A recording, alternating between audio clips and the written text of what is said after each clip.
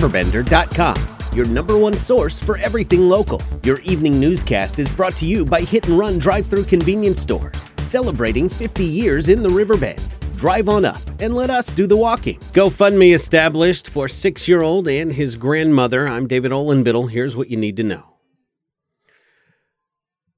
Recently, a 6-year-old boy, Ali, lost both his mother and father due to COVID-19 complications. Rob Brooks, a family friend, organized a GoFundMe fundraiser for Ali and his grandmother, now his guardian. Ali has autism, is nonverbal, requiring extra special, around-the-clock attention and care. Ali's mother and father both passed within a month of each other from complications from COVID-19. All funds and proceeds from the GoFundMe will directly go to Ali's grandmother and caretaker, and to Ali, of course. Details and a link can be found online to the GoFundMe at riverbender.com.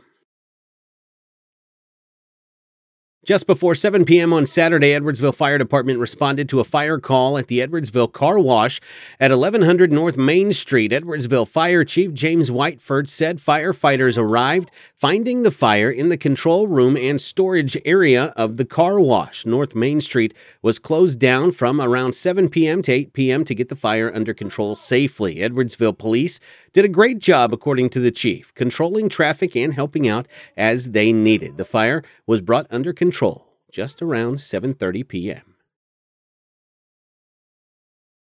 A plane made an emergency landing in the area of DeCamp Road at around 11 o'clock on Sunday morning at Illinois Route 4 in Staunton. Thankfully, there were no injuries. A Troy man, Albert Mannin, was the pilot in the plane at the time.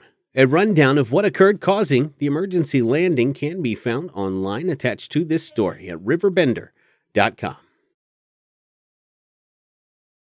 The FCC proposed a $45 million fine against a company that conducted an apparently illegal robocall campaign to sell health insurance under the pretense that the annual enrollment period had been reopened due to the coronavirus pandemic.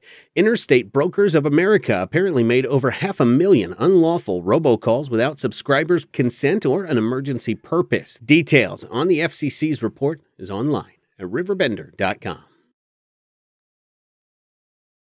Triad's Colby Crouch won the Class 2A Wrestling State Championship at 120 pounds. Civic Memorial placed 3 on the final day of the meet, but Crouch won the day. Details and results are online at riverbender.com.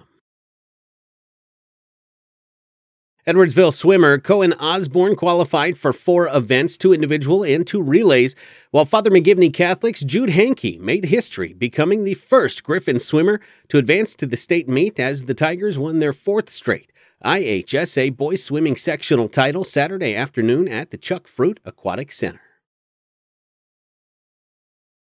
Roxana High School played host for the Class 2A Regional Championship girls basketball match.